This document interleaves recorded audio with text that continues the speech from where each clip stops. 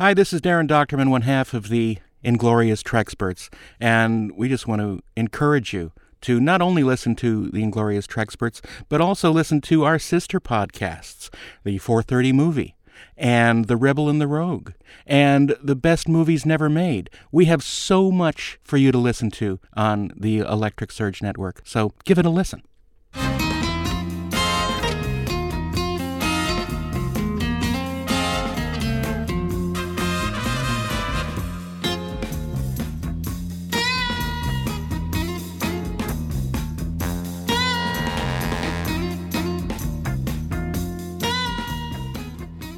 Welcome back to Best Movies Never Made, the podcast where we explore interesting and infamous movies that never made it to or through production. As always, I'm your co-host, Josh Miller, and with me is Mr. Steven Scarlatta. How you doing, Steve? I'm good. How are you doing today? And joining us today is a fantastic screenwriter of amazing, ridiculous genre films, Mr. Todd Farmer. Fantastic might be pushing. Hey, I like them. That's the important part. And Todd is here to talk to us about, as we'll get into, many things, but most specifically Halloween 3D. But before we get to that, why don't we just kind of take a step back. Tell us a little bit about how you got into the industry, because you're not only a writer, you're also an actor, often playing the same dirtbag character. That is true. What's his name? Is it Frank? Frank normally, Frank? yeah. Yep. How'd you break in? What was kind of those early days moving out to L.A.? It was, a pickup truck and garbage bags full of clothes and drive out on a hunch and sleep. I slept in a hammock for 3 months and just sort of... Was that in someone's place? It makes it sound like you just slept in the park. No, it was behind a house where these 3 girls lived, and one of them I knew through a friend of a friend. And I stayed there for 3 months and then got a place of my own. I had reached out to Dean Lorey, who wrote Jason Goes to Hell, and now he was in Arrested Development for a long time, or wrote it. And he's the one who said, if you want to do this, come on out. And so I came out and I started working with him within maybe 3 months, and been working ever since. Oh, right on. And not to get off topic, but you just touched on something. I always feel like I don't have a ton of screenwriting advice to give people, but one thing I do always say is, unfortunately, I feel you kind of have to move to L.A. You do. That's what he told me. Yeah. I mean, I had sent him a script that was a fantasy script about it was sort of a rom-com fantasy with dragons, and he read the first 30 pages and threw it in the trash and called me. He was very polite about it. He said, I just threw it in the trash. I read 30 pages. And he said, you have absolutely no idea how to plot or structure, but you got some really good ideas. I can teach you the rest. And he said, if you want to do this. Well, actually, we spent some time and we wrote, he asked me what ideas I had. And I said, well, I've got a Bigfoot idea. And he said, I've seen Harry and the Hendersons. I said, no, a scary Bigfoot idea. He said, okay, fine. So we basically came up with a concept for that. I wrote it. He paid me $1,000, I think, against $200,000 if it got made, and it was great. And then he eventually said, "Look, if you want to do this, you got to move out." So I did. By the way, I've had so many of those deals starting out. They're like, we'll give you $3,000 against $100,000. I'm like, oh, great. But then those movies don't get made. No. So you're like, no, I'm only getting paid $3,000 here. And then, had you done anything? So in between the Bigfoot and then Jason X, which was kind of was that your first produced script? Jason X was, yeah. Yeah. How'd you even get hooked? I mean, it's interesting you reached out to the Jason Goes to Hell guy. Was that part of how you wound up in the Jason camp? Just a fluke. I mean, I was building barns in Atlanta, and a buddy of mine had gone to school with Dean Lorey, or his girlfriend had gone to school with Dean Lorey, and Major Payne had just come out. And so we'd just come out of the theater, and he was like, oh, I know the guy that did that. And so that's how That's how it all sort of started. So I knew some, friend of a friend is sort of how it started. And so I came out that way. It's always who you know. It is. Yeah. And, and Dean taught me. I mean, everything that I know today started with him. He's the one who introduced me to Sean Cunningham. That's what, I worked for Sean for 3 years. I worked in the maid's room out of a rocking chair, just a little bitty computer. And I wrote everything Sean wanted written for 3 years, and probably wrote 20 scripts for him in that 3-year time. Oh, wow. And I don't think there was no horror, because he didn't want to do horror at the time. We were doing, delinquent kids in Spanish Harlem and, courtroom dramas, and I was like, dude, I'm from Kentucky. Let's just do a horror. And so that's how. Wait, what was the Delinquent Kids movie he made in the 80s? I'm trying to. Oh, the New Kids? New Kids, yeah. Well, even Jason X was a little because that was originally going to be kind of like a Blade Runner That was the plan. riff. Yeah, I mean, we kicked around a bunch of ideas, and but I mean, it was like silly stuff, like Jason in Harlem and Jason, in the Middle East, and we threw out everything we could think of. And they said Blade Runner would be too expensive. I said, well, what about Aliens? Because we could do that for a budget, and so that's where it came from. Oh, was there supposed to be a sequel to that? I read it in Fangoria that there was supposed to be. The plan, I read that Williamson had planned two movies to follow, which I think later turned out to be BS. He was just wanted to get more work. Now he may say that's incorrect, but I don't believe him. And I thought the same thing. So the idea was to have the second movie take place on Earth 2, and then at the end of that movie they send Uber Jason back in time to the 1980s, so he faces himself. So that was the 3 movies that I had planned. Oh, man, because they had so many tie-in books with your Jason X character with the silver mask and everything. I thought it was so dope. And those are actually like collectibles. Novels? Yeah, tie-ins. Oh, man. Which are like collectibles I now. know. I love that idea of sending them back like the Terminator with Jason. That's pretty dope. Well, I mean, basically, Jason X is ripping off Aliens, so why not rip off the Terminator as well? Yeah. If you're going to rip off James Cameron, keep doing it. Oh, there you go. And was it kind of just because I know that was part of the long gestating phase that we've already touched on in an earlier episode of the show, which was building up to Freddy versus Jason. Did it kind of just seem when that came out that killed a Jason X follow-up? No, I mean, the reason Jason X happened was because of that, because it had been in development for so long. I even did a draft of Freddy vs. Jason because I was the in-house writer at the time. And funny because Sean sent it to New Line and said, here's what I would like to do. And New Line sent it back saying, we really just don't think it works, but they never opened it. Like they sent it back in the same envelope, and it had never been opened. And what was your Freddy versus Jason? It was, I think it was just a big event. I would have to go back and look at it, but it was. I always thought it was King Kong versus Godzilla. It was just a big event movie, and it's taking Jason and putting him in Freddy's world most of the time. Oh, right on. Love to check that out. And at what point did you, how did you end up connecting with Patrick Lussier? After I left Cunningham, I went in and pitched. I'd run out of money, and I reached out to my agent saying, "Is there anything?" And she said, "Yeah, everybody went to Revolution Studios and they pitched this thing that they want to do. It's sort of The Shining on a farm." And, no, they couldn't, they never heard anything they liked. So why don't you go give that a shot? And I'm like, why am I just hearing about this now? So anyway, I went out and I gave them a pitch, which was, my idea was sort of the horror version of A Beautiful Mind. And they loved it. And so within 24 hours, I had the job. And so when they wanted to hire a director, they hired Patrick Lussier. So that's how we met.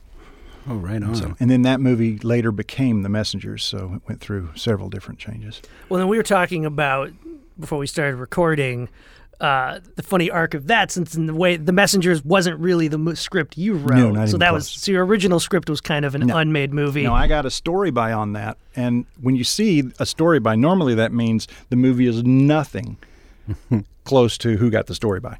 And I wrote that. It got written by 8 different writers, became something completely different. And then years later, J.R. Young, who was working for Ghost House, who did release Messengers, he gave me a call saying, "Look, I just read your original script, and we think it would make a great prequel."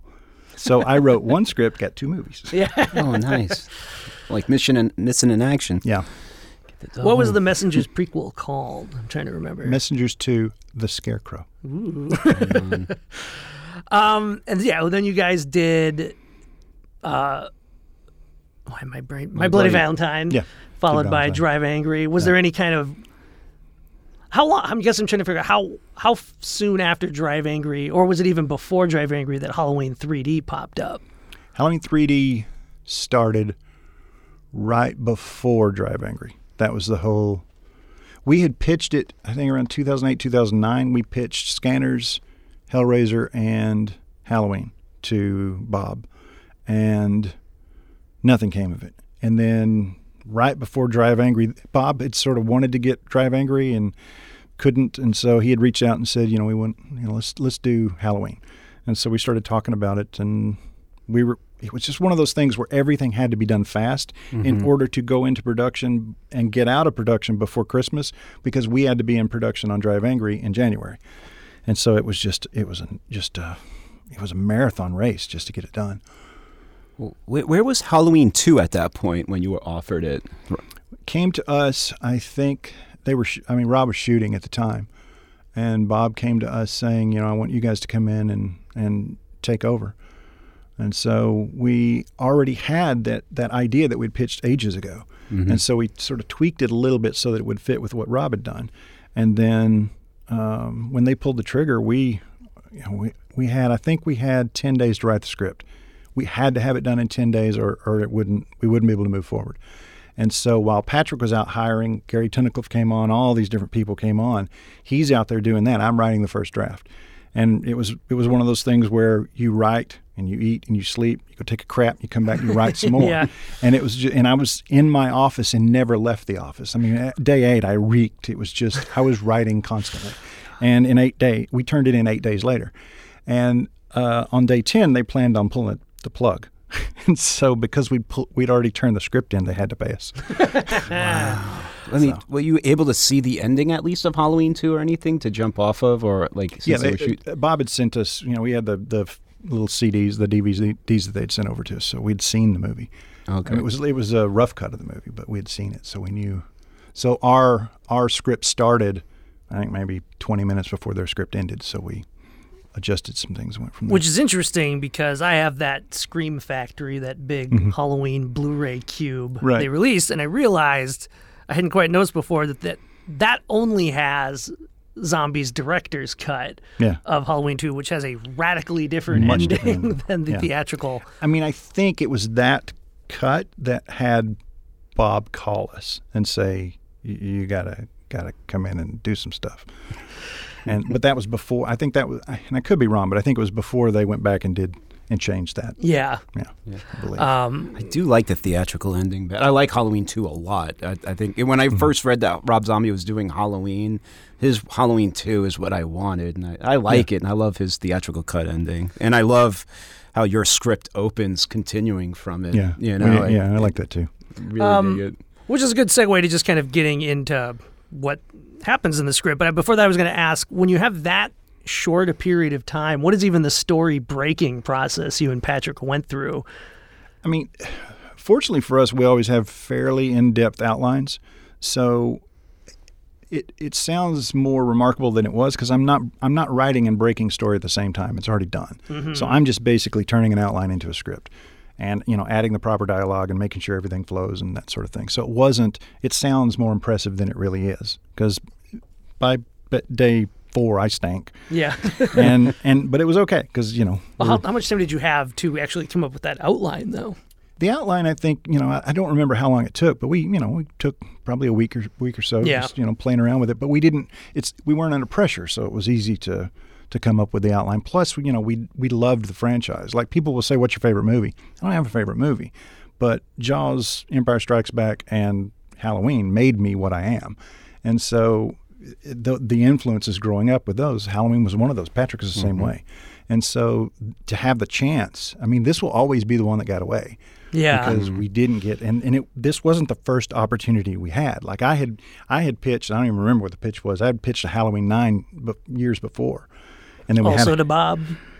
Yeah, and then we also did so after Halloween 3D, maybe a year or so later, we did Halloween What If, and then after that, it was more a Halloween kind of reboot. So we were constantly coming up with a story for Halloween.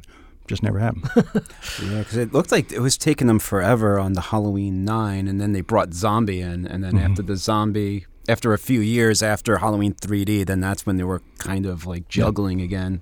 Yeah. And I believe, and you got to go through all of that. That's pretty wild. As lovely as that is. Oof. Well, I always thought it was interesting. I'm very curious to see how the Blumhouse phase shakes out, because one thing when you're just staring at that Scream Factory box set that's very clear is they would never make it past the first sequel. Every time they kind of, it was Halloween 1 and 2, then they tried 3, that didn't work. So they kind of started over again with 4, and they got to 5, and then they kind of started over again with 6, then started over with the H2O, and they got to Resurrection, had to start over again, got 2 zombie movies. So I keep saying to Turek, I'm like, I don't know. Yeah. Knock on wood, you guys. I mean, I think it's good that it's landed where it's landed because they're going to keep making the movies, and that's what I always wanted. That's what Patrick always wanted. So, I mean, we were the first ones to. Well, we weren't. I don't know. We were first, but the moment we heard the announcement that we didn't get the job, we were the first to reach out to Malick and say congratulations. We're just glad that it's moving forward. It lives on. Yeah. And the thing is, it being in 3D, you guys just did such a phenomenal job with My Bloody Valentine 3D. Because I saw it in the theaters, and it was like everything I wanted from a 3D movie. It felt like I was a kid again, watching like an 80s 3D movie. Because I grew up in the 80s going to see Metal Storm and movies like that. And it was that 3D that just comes at you. Like Tom Atkins' death in My Bloody Valentine was phenomenal. Yeah. And so when I'm reading this script, it was like, for Halloween 3D, it was like you guys were perfect for it because your 3D death scenes were... I was like, oh man, I can, especially we'll get to it, the aquarium one. I was like, I can see this. This is all these death scenes are built for 3D, just like how My Bloody Valentine 3D was. That was Atkins. I don't know if it said that in the script or not, but that character was supposed to be Tom Atkins. So that was like a great because there's a moment when that character walks into a room and Shamrock's playing on the TV, so he has some comment about that. I did love that the Silver Shamrock ad is playing. Yeah, and it's he's the one that clicks the TV off. Yeah. Oh yeah, and he says, and what's awesome about that too is it's a great way to count down Halloween is coming by using that ad. Absolutely. And it was perfect. Let's just get into it. So we already kind of teed up that this basically starts in true Halloween fashion right after the first movie ended. Why don't we just kind of start walking through it? How old do you yourself remember the script? Well, I mean, you guys just read it? Yeah. Good, then we're golden. Okay. Well, it's one of those things. It's weird because it's one of those things. Normally, when you work on a movie, like we just did Trick, and we did draft after draft after draft. Certainly, when we get into production, and so you read it and you read it and read it. This one is unlike any of the others because we wrote it and that was it. Yeah. It was dead within 10 days, and so there was no reason to go back to it. There was no reason. So it's not as imprinted in my brain, and then it's not like. It's not. You don't go back and visit the scripts that you've already written because it hurts. Mm-hmm. This is one that hurts. So I mean, you guys will have to remind me of stuff that's going on. Sorry about the pain. But certainly the when it came to us, Bob definitely wanted to do 3D, and since we were coming off of Valentine, that was a big deal. And Valentine, again, we kind of stumbled in on that. We didn't know 3D would look like that. Because this was the first live action. I mean, you had Journey to the Center of the Earth, but it was different because a lot of that was CG. A lot of that was not live action. Mm-hmm. And so this was the first time, like we didn't know what it was going to look like until we started seeing playback. Because we thought it was, Jaws 3D or Friday the 13th 3D. We thought it was, something flies at your face. And we got a lot of face flying. Mm-hmm. But at the same time, we didn't expect the immersion, the miner breaks through a door and you're in the room on the other side. It's just that we weren't expecting. And so that was lovely. And so coming off of that, Bob was very insistent that we do this in 3D. And so... Would have been cool. It's kind of walking through it a little bit. So for listeners, to recap, the end of Halloween 2, the theatrical cut, ends with Laurie... Michael and Dr. Loomis all in this cabin out in the middle of nowhere, surrounded by Sheriff Brackett, who was Brad Dourif's character, and all the other cops. And Loomis ends up dying. Michael ends up dying. Laurie kind of goes the cops shoot him through the window, and he falls on some machinery and gets stabbed. Then she goes crazy and stabs him a bunch more. But then she walks out of the shed wearing Michael's mask, and it's kind of like she's gone insane now. And I like that. You were going to show all that, and then it was going to be her POV, classic Michael Myers through the mask POV. And then as she takes the mask off is when we get our Wizard of Oz transition now into 3D. So the movie opens flat. It opens just like any other movie, which we loved. And then we love the idea that, he's sort of molding her into becoming what he would like. He doesn't want to be alone. At least that was the thought process. And so he's molding her into what he wants her to be.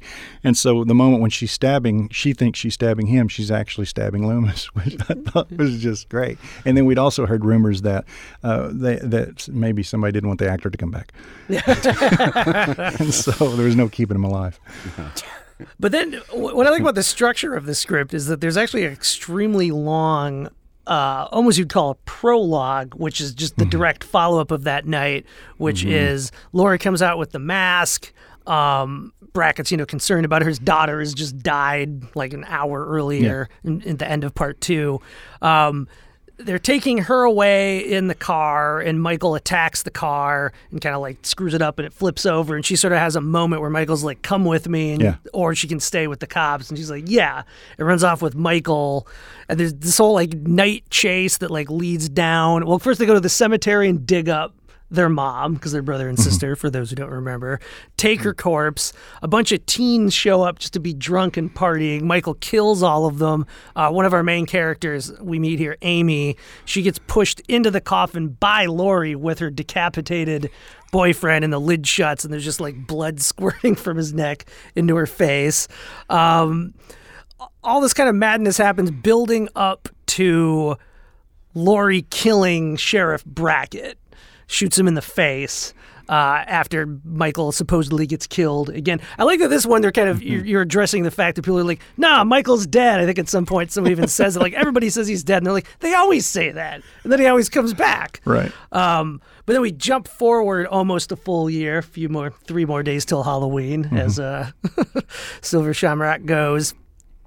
Laurie and Amy are both in the same kind of, it reminded me of like Girl Interrupted, if we all remember that Angelina Jolie movie, where it's like a female only for teens, young adults or whatever, psych ward.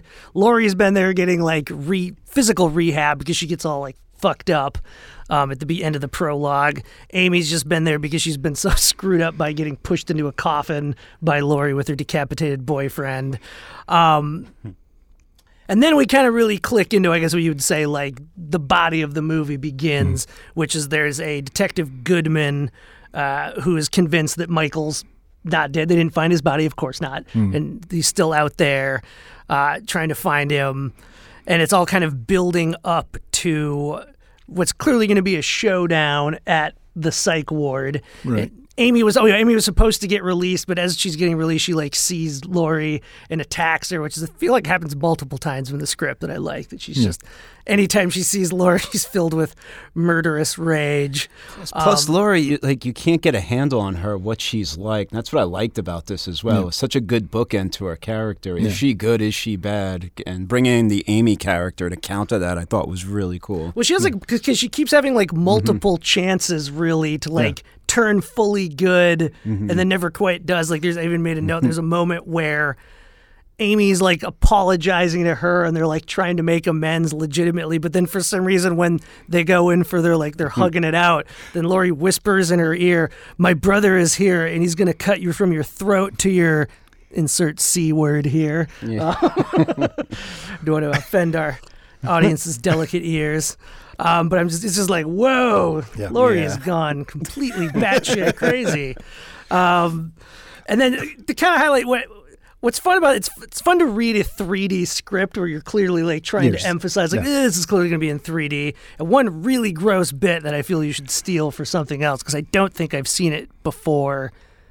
The closest I can think of is, the bit is that what's her name? Josie, who's kind of like our adult female lead. She is Amy's doctor, like therapist at the psych ward, and is also in like a romantic relationship with Detective Goodman.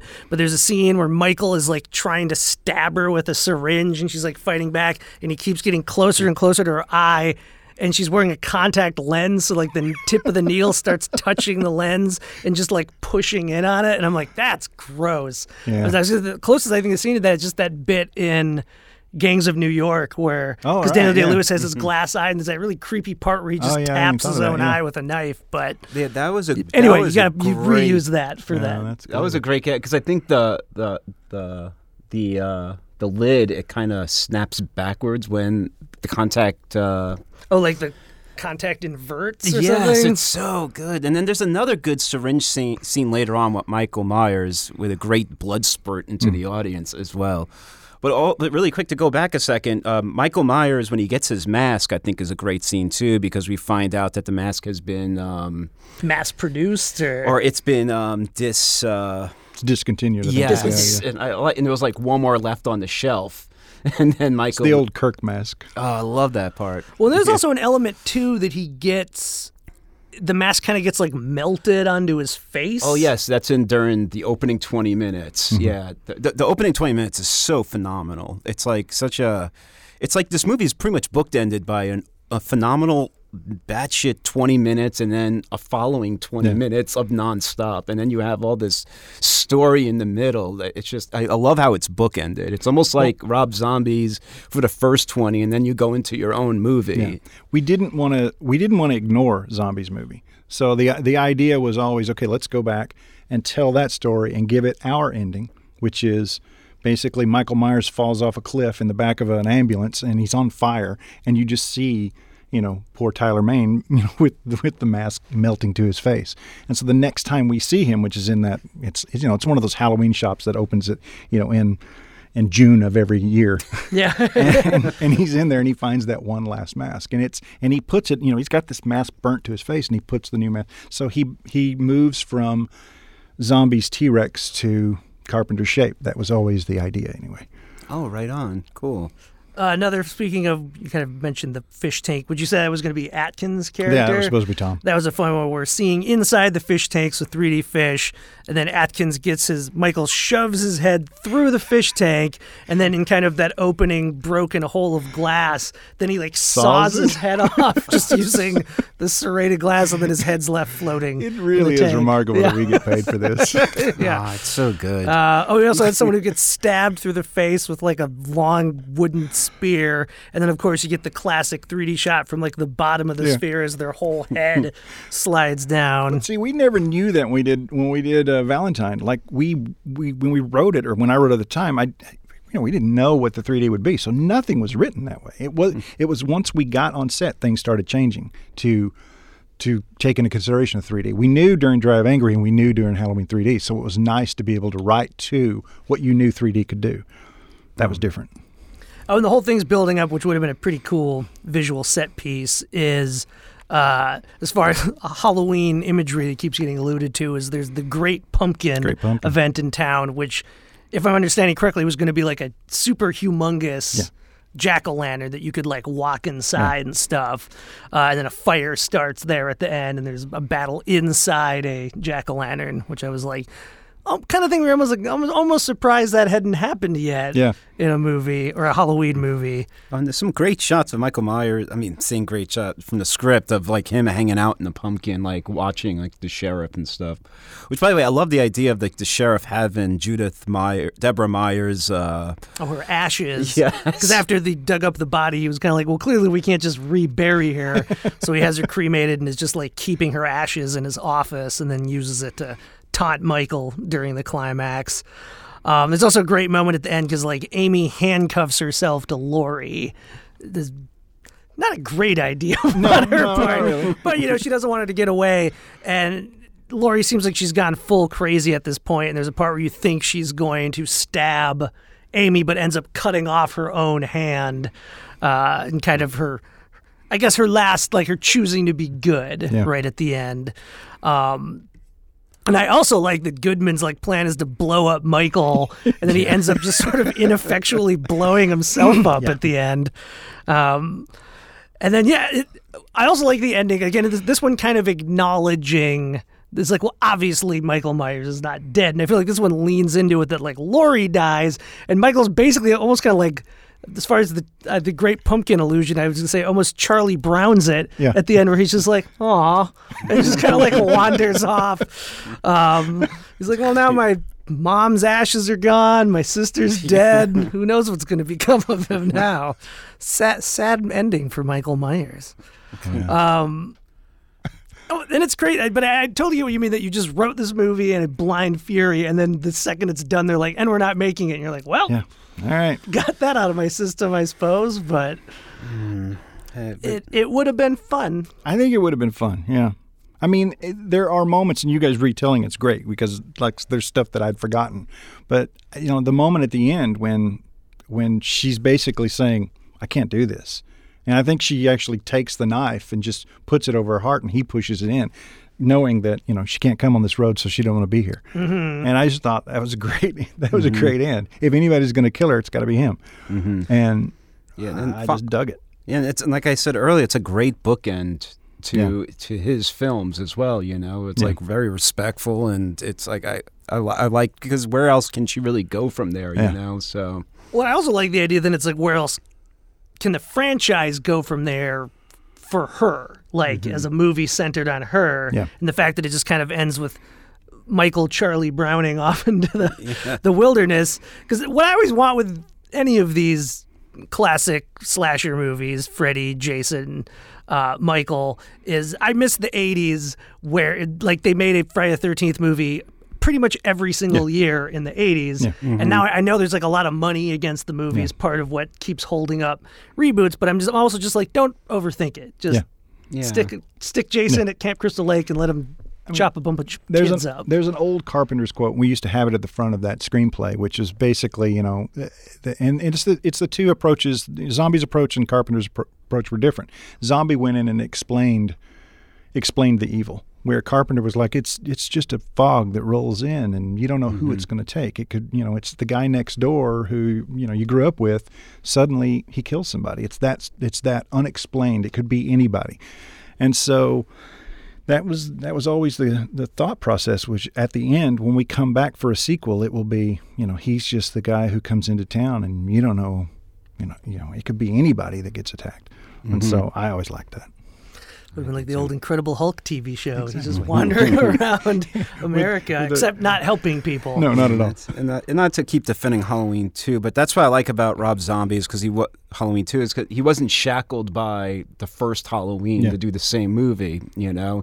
He starts with the hospital thing, and then he's like, screw you, I'm not doing Halloween 2, I'm doing my thing. And that's what I kind of liked about it, that it's his Halloween 2. And I love the way you pick it up from there, I mean, our intention was we went to Scout, we went to Tyler. That's how I became close friends with Tyler. We're best friends now, and it's because I drove up there and got drunk with him one night, and we talked about doing this. Oh, right on. I was actually going to ask, because for listeners who don't know, I have a screening series here in LA called Friday Night Frights, which is where I first met Todd. I showed Jason X many years ago, but I remember Derek Mears and Tyler came to the Jason X screening, which I just thought was funny. I'm like, we got Jason and Michael here. I mean, when we hadn't written it yet, where we were about to write it. I knew Tyler's wife, and so I had driven up, and I was just going to stop by for an hour or so. I ended up spending the night, and then like 2:00 in the morning, we were just completely wasted, and so we walked over to Derek's house and toilet papered it,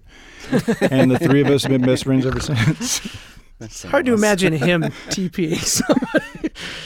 Well, the only person who can make TPing terrifying looking. Tyler's so tall, he can reach I was all the places I say, it's like watching can't. Shaq dunk. It's just kind of like tip. Yeah.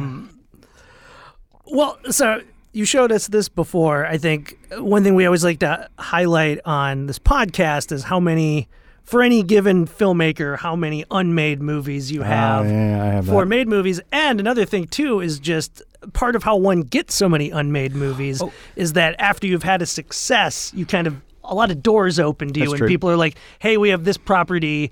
Do you have a take on it? Yeah. And so it's kind of like after every hit, you suddenly rack up this like impressive array of. Oh, yeah. Or what were you going to say, Steve? Oh, just one thing before we get into all those. I had one last Halloween question, because I heard as a rumor a long time ago, but I was always curious. Was it supposed to be found footage Halloween 3D at all at any point? Bob talked about that after we got back from Drive Angry. When the movie didn't happen, we were going to come back after we finished Drive Angry and do it again. So we called and said, hey, let's do this. And he said, let's do Hellraiser. And so we spent 6 months on Hellraiser, and then after that he came back and said, okay, let's do another Halloween, and I want it to be found footage. And we were like, what? Okay.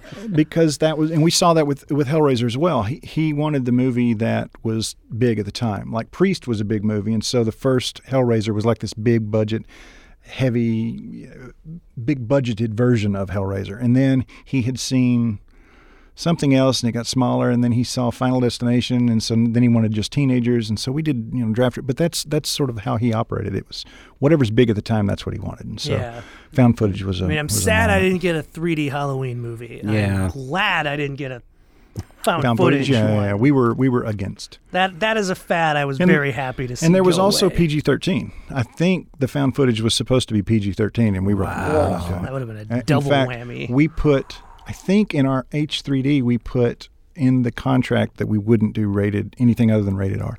Yeah. Because we knew that was a thing. So Smart. we thought so.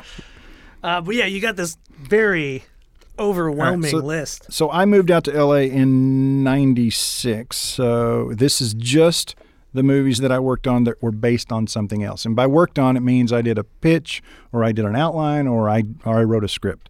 And so American Werewolf in London, Amityville, Bedlam. Do you remember the old RKO picture? Bedlam? Yeah, with Karloff. Yeah, Bedlam, Bride of Frankenstein, which was which I called Bride of Frank. It was kind of a comedy. Day of the Dead, Exorcist, The Fly, Freddy vs. Jason, Fright Night, several versions of Fright Night, Funhouse, Ghost Rider 2, Halloween 9, Halloween 3D, Halloween What If. Halloween What If was going to star Sean Bean as Loomis. Wait, what is that? What is the What If? That just makes me think of Marvel comics. End of the first movie, we would open at the end of the first movie. So Laurie's in the house, Michael's in the house, and instead of the chase upstairs, he falls out the balcony and gets shot. Basically Sean Bean and an entire task force comes in and captures him. So the movie never ends as we thought it would end, and so it goes off in a completely different. So it's sort of the old. You remember the old Marvel What If comics? Yeah. It was that sort of thing. What if at the end of the movie Michael Myers was captured, and so that was that take, and then and most of these I won't even remember. But then we came back right before this current version of Halloween. Our take was sort of a Halloween reboot, but it was with Kurt Russell as Loomis. And so then we did Hellraiser versions 1, 2, and 3. We did Hitcher, or I did Hitcher, House of Wax, Legend of the Seven Golden Vampires. You remember See No Evil? Yeah. Mine was called See Evil. Scanners, Sentinel, Snake, Stigmata, Texas Chainsaw, Tingler, Witchblade, and those were the ones. Wow. That's in my file of dead projects. That's such a trip. It's crazy too, because you and the Inside guys were attached to like a lot of the same project. Those two French directors, because they were up for Hellraiser. They worked on Hellraiser. Yeah. They worked on Halloween.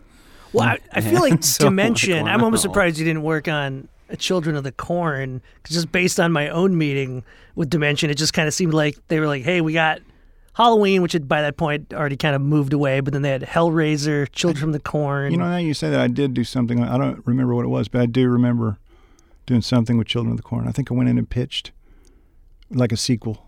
It Yeah. wasn't a reboot or anything. It was just Let's it was pop ages ago. a couple of those out. I'm very intrigued by Fright Night. You said you did several drafts or several versions. Fright Night, Clint Culpepper had it. We went in and pitched it with DeLuca, Roy, Lee, and during the pitch, and we were 5 minutes in, and our pitch was basically it's a convention world, and it is a world where Roddy McDowell's character. I would watch a Was- Fright Night I know, remake. I with would too, by the way. Roddy Piper in it, though. Roddy McDowell's character actually, lived. He existed, and he had died, and he had done all these old Hammer movies. And Tom Atkins and Jamie Lee Curtis had remade all those movies, and so they're on the circuit, and so they're the ones that get brought in to do the thing. Oh. So anyway, so we go to Clint. We pitch this, and 5 minutes into the meeting, and Clint ran the studio at the time, and he was like, I know you guys here get it. I know everyone here gets. I don't get it. So let's not waste any time. Let's just end this. And by the way, I was like, cool. Let's go. Yeah. Let's go get a coffee. And that was great. And then later, DeLuca got the rights somehow, and so then we went out and pitched the same thing again at DreamWorks. And so we pitched it twice, same movie. But I loved it. I wanted to do it. That was a big one. And what about Hellraiser? Hellraiser was, that was what we did after we got back from Drive Angry. Instead of doing Halloween, they wanted to do Hellraiser. So we came up with a very expensive, beautiful version, husband and wife, very adult, very dark, very S&M. And we came up with a 40-page outline. And because with Halloween, since we turned the draft in early, they ended up having to pay us. So we went through this whole ordeal of them saying, no, we're not going to pay you. And so because of that ordeal, we had front-loaded the Hellraiser deal. So we would get paid the majority of our money on the outline, which I don't know why they agreed to it, but they did. And so, but then they came back and said, and like I said, Bob or Harvey, or somebody had seen another movie and decided we don't want it to be as big. We want it to be smaller. We're worried that it's not young enough. So we made it about a father and a daughter. And, the daughter has a couple of friends, so it younged it down a little bit. And then they, and again, every time they came back, they're like, we love this. This is fantastic. Can we make it younger? Because we just saw Final Destination and they're all young. And so, we were asking our friends, what do we do? And our friends were like, just try to get to the next step so you can get the rest of your money, so you can write the script. So just do it. And I think we came up with 3 wonderful versions. I like the first one the best because that's the one that we wanted to do. The second one's pretty good. And the third one is fine, but it's the Final Destination version of Hellraiser, which is not what anyone wants to see. But if you got to make that wasn't a bad version of it. But I wish they just kept going. Bob watched The Sandlot the night before. Now he wants Pinhead. A bunch of scrappy little kids.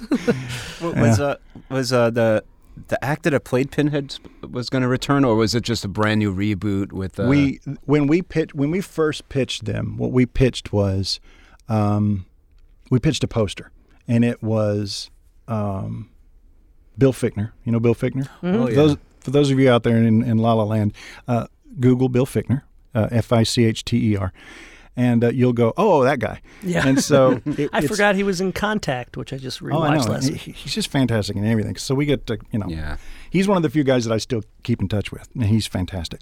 But he's sitting in a chair. It's got a light coming down from above. I mean, it's like a throne chair. It's an old wooden chair, big high back, and he's got 3 nails in his head, and you got the blood coming out of it, and it said. We had a couple of different posters. But anyway, this was our version of Pinhead, and the script it was written in a way that you think this is the origin story of Pinhead. That's what it sort of leads you to think. So that he goes into this world and he's searching for the cube, and he gets in there, and when he gets in there, he meets the engineer, which is Doug, and Doug's old. And Doug is now passing on the torch to him. So it's at the end of the movie, you get this twist because the whole time you think he's going to become Pinhead. But no, it wasn't a prequel. It was actually a story. It was a story that took place somewhere else, years later. And so that was the idea. So it was a big twist. Wait, did you say you made this poster, or you were just describing This was a poster it? that we described to them. Okay, so if that poster existed, it'd be hanging in my office right now. No, it's so dope. But it was, what it was, we had this one giant picture of the cube, and it said the hole, and then we had a picture of Bill Fichtner, and it said the rabbit, and it said how far are you willing to go, and so that was our take, and we got paid a fortune for it. So right on. And I mean, I don't even know if you remember because it was a while ago, but because that's a franchise that just the mythology ended up getting kind of all over the place. What were you drawing from, or were you kind of just starting over from scratch? The mythology was Clive's mythology, but this was a story that took place years after. It makes you think that this is a story that takes place before, but this is a story that takes place years after all of that, which is Well, Steve, I know you wanted to ask about Clock Tower. Yeah, I was curious. That's right. Yeah, because I was a fan of the game, and this is a project they've been trying to make forever. Oh, forever, yeah. And I was just kind of curious, what was that like for you? Without a doubt, it is by far the worst script I've ever written. Oh no! Easily the worst script.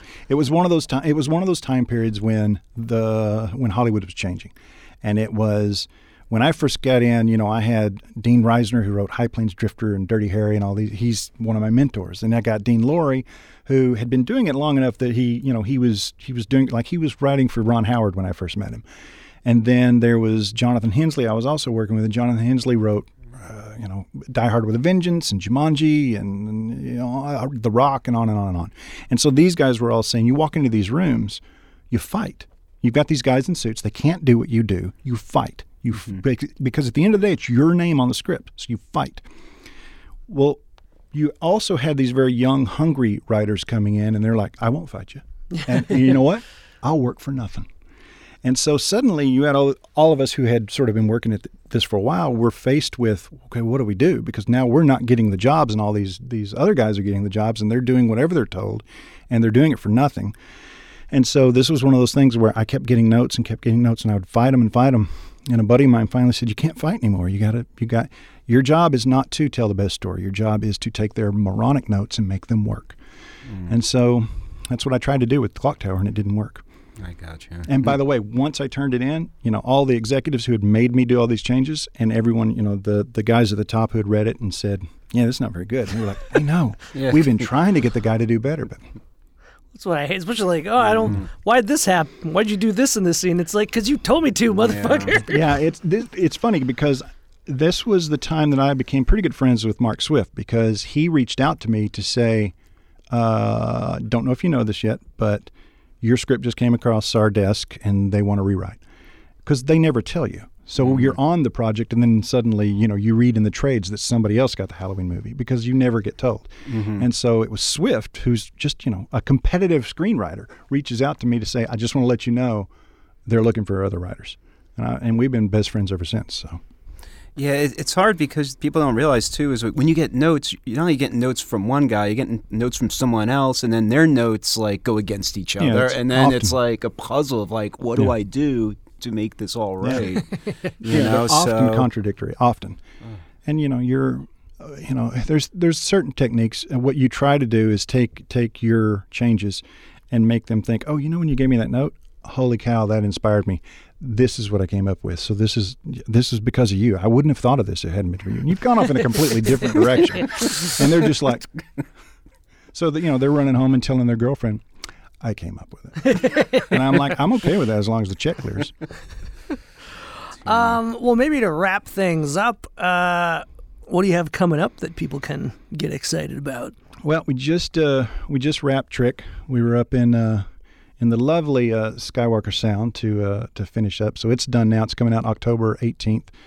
And it's our version of a Halloween slasher movie with Omar Epps and a bunch of fantastic actors. We got Gary Tunnicliffe back, and Michael Wamacher, who composed our last two movies, and so it was fun. I mean, we were in New York where it's very cold. The Hudson River was frozen while we were there, and so we did a Halloween movie in the middle of snow. Oh, wow. Although there's not a lot of snow on the ground in the movie, but there is some. Important question: is Frank in it?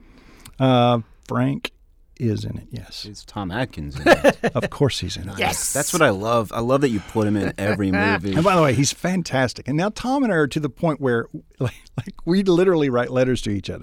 Not emails. We write letters. And so I just got calligraphy pens so I can, really impress him. Dude, I want them to put him in the next Fast and the Furious movie. I want him in everything. I want him in everything too, man. I love that. I mean, I've seen the movie a couple of times, and when he's on screen, he really is amazing. You're just drawn to him.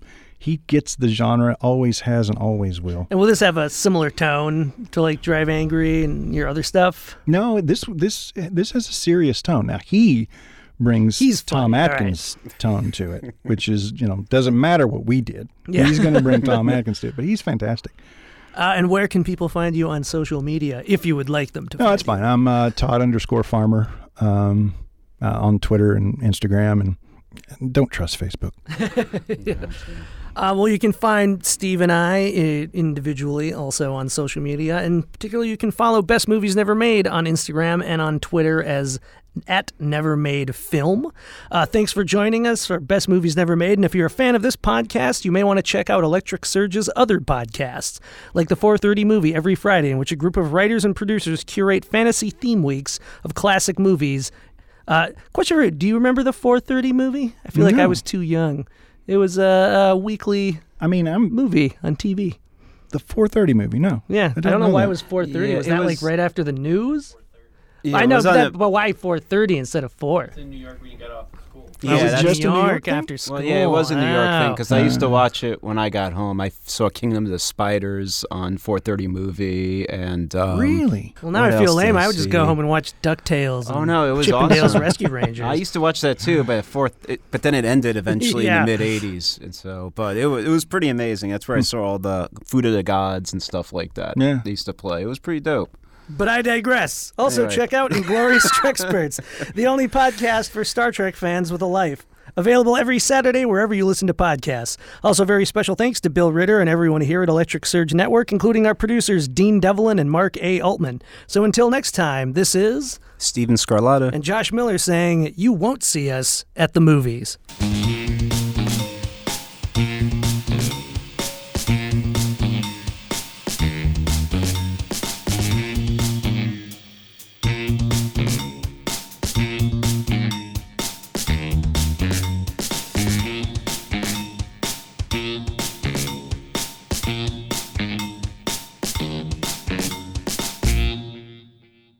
This show is produced by Dean Devlin and Mark A. Altman and is an Electric Surge Network production.